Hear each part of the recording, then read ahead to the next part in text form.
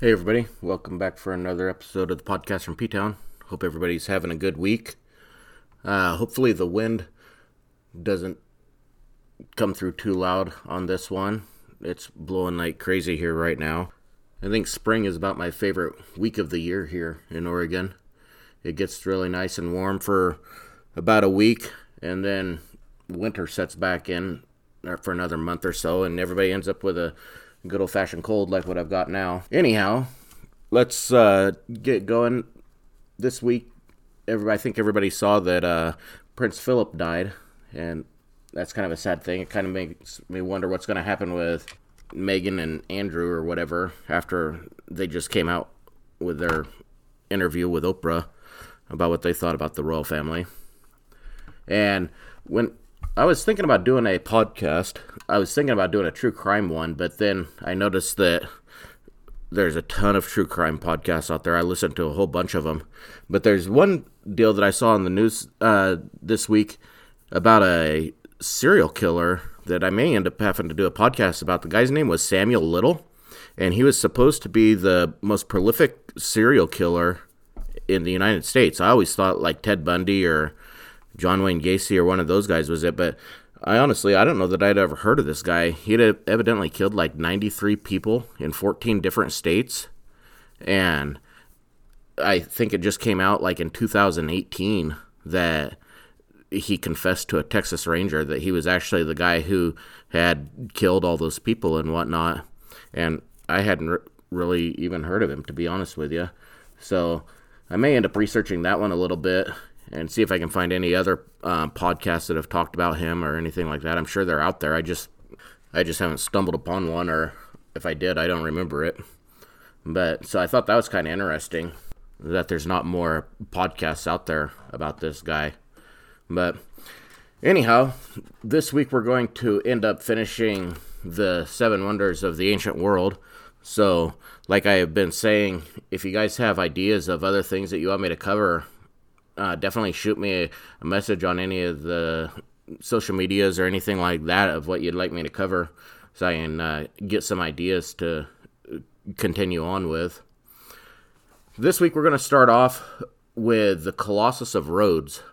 And this one, it was a statue of the Greek god Helios, and it was on the island of Rhodes. And it was built by a guy by the name of Charis of Lindos, and he built this in 280 BC. And as another kind of squirrel moment, we know it is 280 BC, but it kind of makes me wonder how they told time back in the BC days, because we know BC is before Christ, and so they wouldn't really know what it was. And I was looking at it, and a lot of times they'll tell the time as to how long a certain person has been emperor or something like that. So like the 5th year of emperor such and such, or the 10th year of king so and so. But then I guess they would just add up the people who were before them, how long they were emperor or whatnot.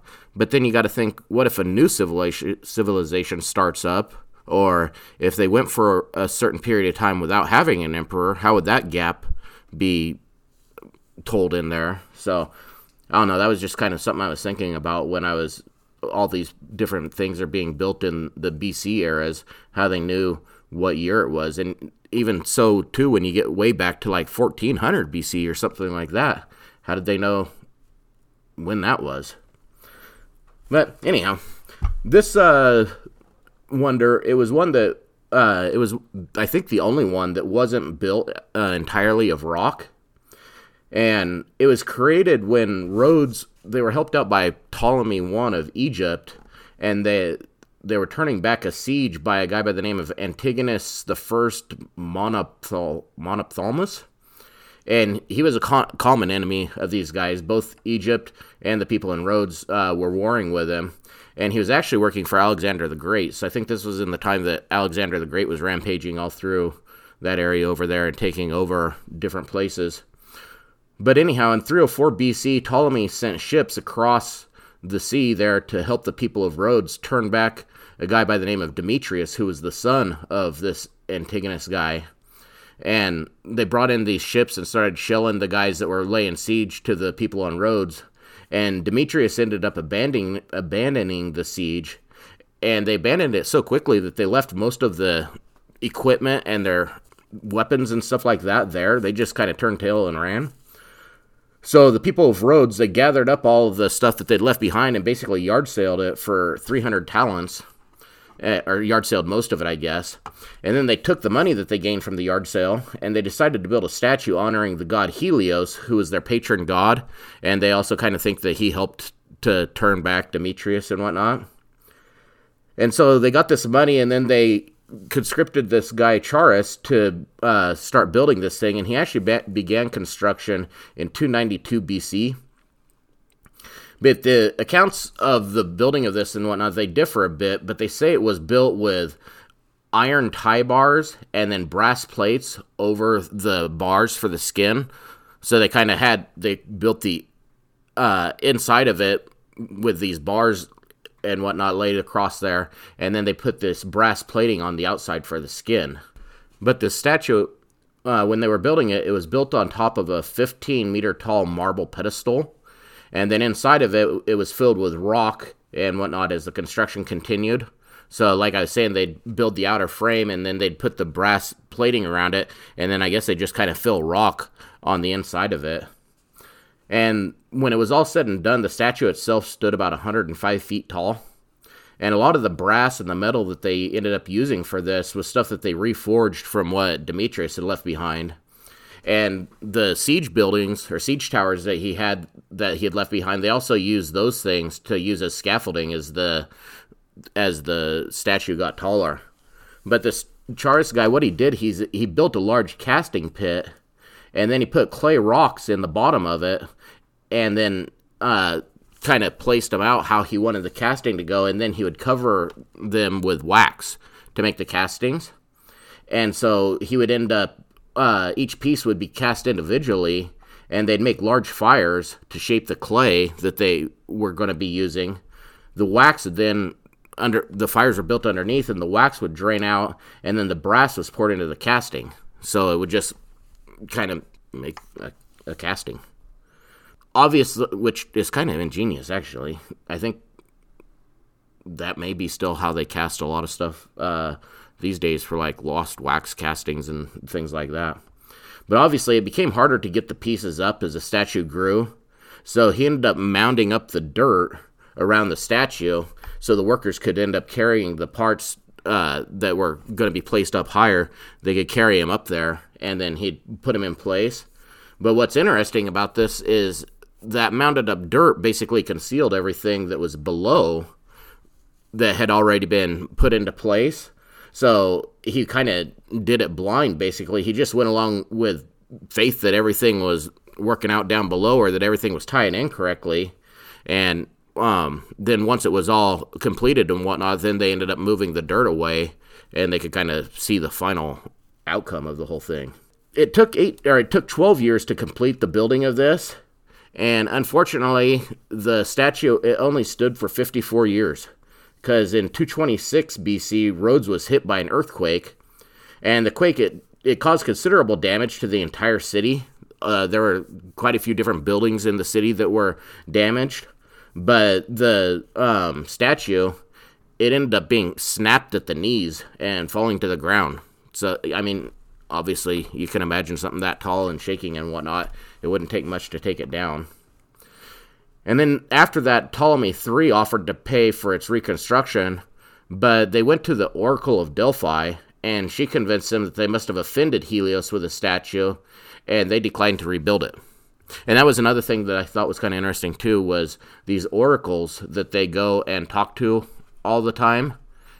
It kind of seems like that oracle could basically just tell them whatever she wants, because, like, either that or they're crazy and they believe what they think anyhow. They say that these oracles are given divine wisdom or being spoken to by some divine force or something, but they're supposedly being spoken to by a god like Helios or something like that doesn't exist anyhow.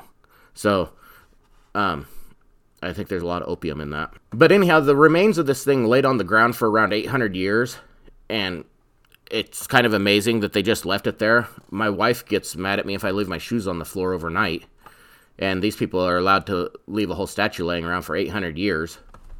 But many of the people or a lot of the people in the world and everywhere had heard about this, and a lot of people went and traveled to see the statue laying on the ground.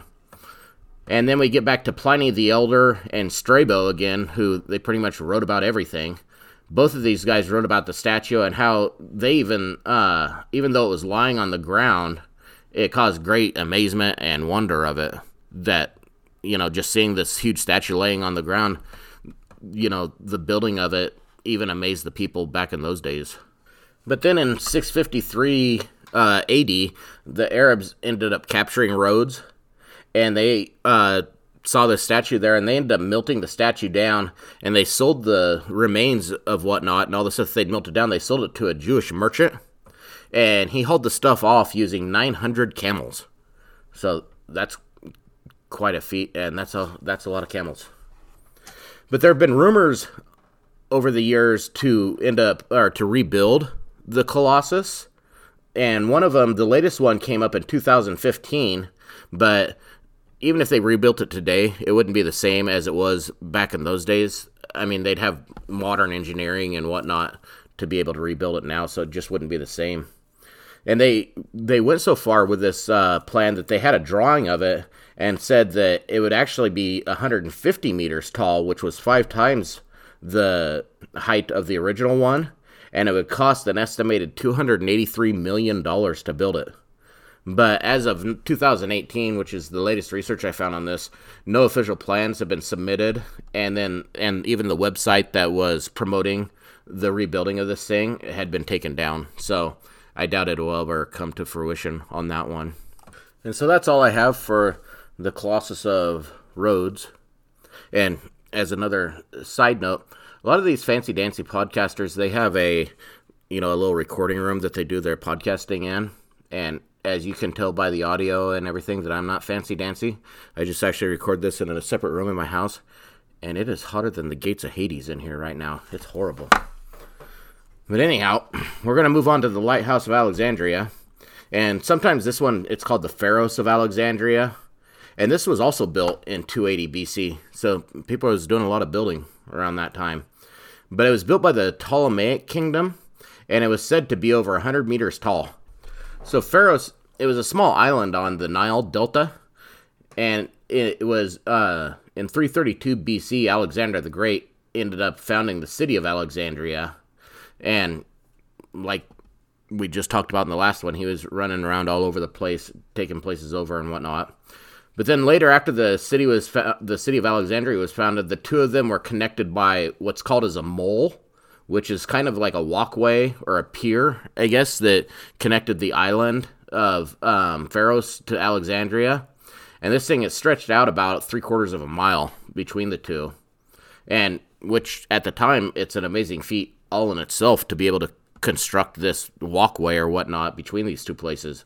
But the lighthouse, it was actually constructed after Alexander was already dead. And it was started by Ptolemy I, who we talked about in the last one, and when he was king, and then it ended up being finished by his son, when his son was king, or pharaoh, or whatever they were back in those days. But it also took 12 years to complete, and it costed 800 talents of silver to build this one.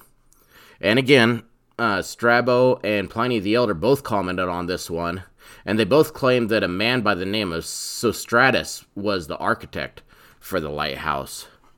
And like I've been saying, these guys back in those days, Pliny the Elder and Strabos and whatnot, if you read some of their writings and things that it's really amazing what they captured as far as history of what things were like back in those days. You can go down a ton of rabbit holes just researching the different writings of all the guys from back in that time.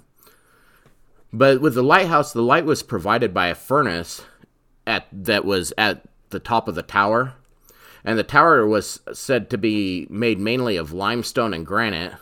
And the stone that was used for it was said to have been mined from a quarry that is east of the city. They actually, in some of the remains that they found, they did testing on the stone that was there. And they found an ancient quarry east of the city that they said that this stone had probably came from. So this thing, it was built with 3 tapering piers, and one of the geographers that had seen it noted that lead was used as filler between the masonry blocks at the bottom. And it kind of like with the Great Pyramid of Egypt, or Great Pyramid of Giza, I mean, the stones, they actually fit together rather well, especially using the rudimentary tools that they had back in those days. But at the top of the thing, to get the light and whatnot, there was a large mirror to reflect the sunlight during the day. And then there, like I'd said, there was a furnace to provide the light at night. And the seaward-facing side also had an inscription dedicated to Zeus on it, so that people could see that when they were coming into the harbor or whatever. And one of the ways that they know that this thing was real, because it's obviously destroyed now, the lighthouse, it was also depicted on coins that were made in Alexandria at the time, which is another amazing thing, that when they minted these coins, they talked about in Jesus' time, where he says, give to Caesar what is Caesar and whatnot, because they had coins with a depiction of Caesar on it. And back in these days, they had coins with depictions of the lighthouse on it, or the temple of Zeus. They had coins with that on it. And it's just amazing. I think they had to mint all of these things by hand. So, I don't know. I just thought that was kind of interesting. But the most accurate description of the lighthouse, it came from an Arab traveler. And his name... This is a rough one. This is rougher than the Russian ones, I think. His name was Abu Hagag Yusuf Elbian Muhammad al-Balawi el-Andalusi. And could you imagine being a kid growing up having to write that out on your papers? Good grief. But he traveled to Alexandria in 1166 AD, and he said that he was able to tour this thing, so it was obviously still up then. He said that the inner ramp was large enough for 2 horsemen to pass at once going up this thing. And then the ramp, it contained 4 stories with 18, 14, and 17 rooms on the 2nd, 3rd, and 4th floors. So it wasn't just a lighthouse that you went up into. There was actually rooms inside of this thing. The destruction of the lighthouse it was cracked and damaged by earthquakes in 796, and then again in 951. And then the structural collapse came in an earthquake in 956, and then again in 1303, and then yet again in 1326. So this area, it was wrought with earthquakes. They must have had a lot of them around that area. And I think that one in 1326 was the one that finally took the whole thing to the ground. But then in 1480, the Sultan, who was running the area at the time, he used the remainder of the stone to build up what's called the Citadel of Qaitbay. And Qaitbay was the Sultan, who was the guy there. And the Citadel, it's like a fortress and whatnot, and you can actually see it. It's kind of a cool looking thing. But in 1968, a team of archaeologists confirmed the site of the lighthouse, so they found out exactly where it was at. But the expedition that they were doing to find out more information of this, it was called off due to lack of specialized archaeologists, and also the area was becoming a military zone, so they didn't want to get blown up in there. Then in 1994, a French team ended up finding some of the remains of the lighthouse underwater in the harbor. And there's pictures of that you can see on the internet, they're kind of neat to look at. But they found chunks of granite that were estimated between 49 to 60 tons at the bottom of the harbor. And like I'd said earlier, that the stones that were quarried for this were east of the city, and it's just amazing how they managed to move those things that heavy and that big any distance at all, and to get them out of the rock in one piece. So, yeah, no wonder these things are called wonders. But they actually cataloged over 3,300 pieces during this find, these French guys did. And some of the things that they ended up finding in this find, there were 30 sphinxes and 5 obelisks that were dating back to the time of Ramses II. He was around in 1279 to 1213 BC. So they'd held on to these things for quite a while. And with that, that's kind of the end of the 7 wonders of the ancient world. This one was a lot of fun. I hope everybody enjoyed hearing about these ones. Hope everybody maybe learned a little bit of it. I think all of these things are amazing. Just what the people did back in those days with a little ingenuity and their primitive tools, or maybe the aliens, which I still think lends a lot of credence. Maybe the aliens helped them build all these things. But like I said at the beginning of the episode, shoot me some ideas of what you'd like to hear about next, and you can go ahead and do that on the Podcast from P-Town page on Facebook, or you can shoot me a message on P-Town Podcast on Instagram, or you can send me an email at ptownpodcast74@gmail.com. Thanks a lot, and we'll see you guys on the next one.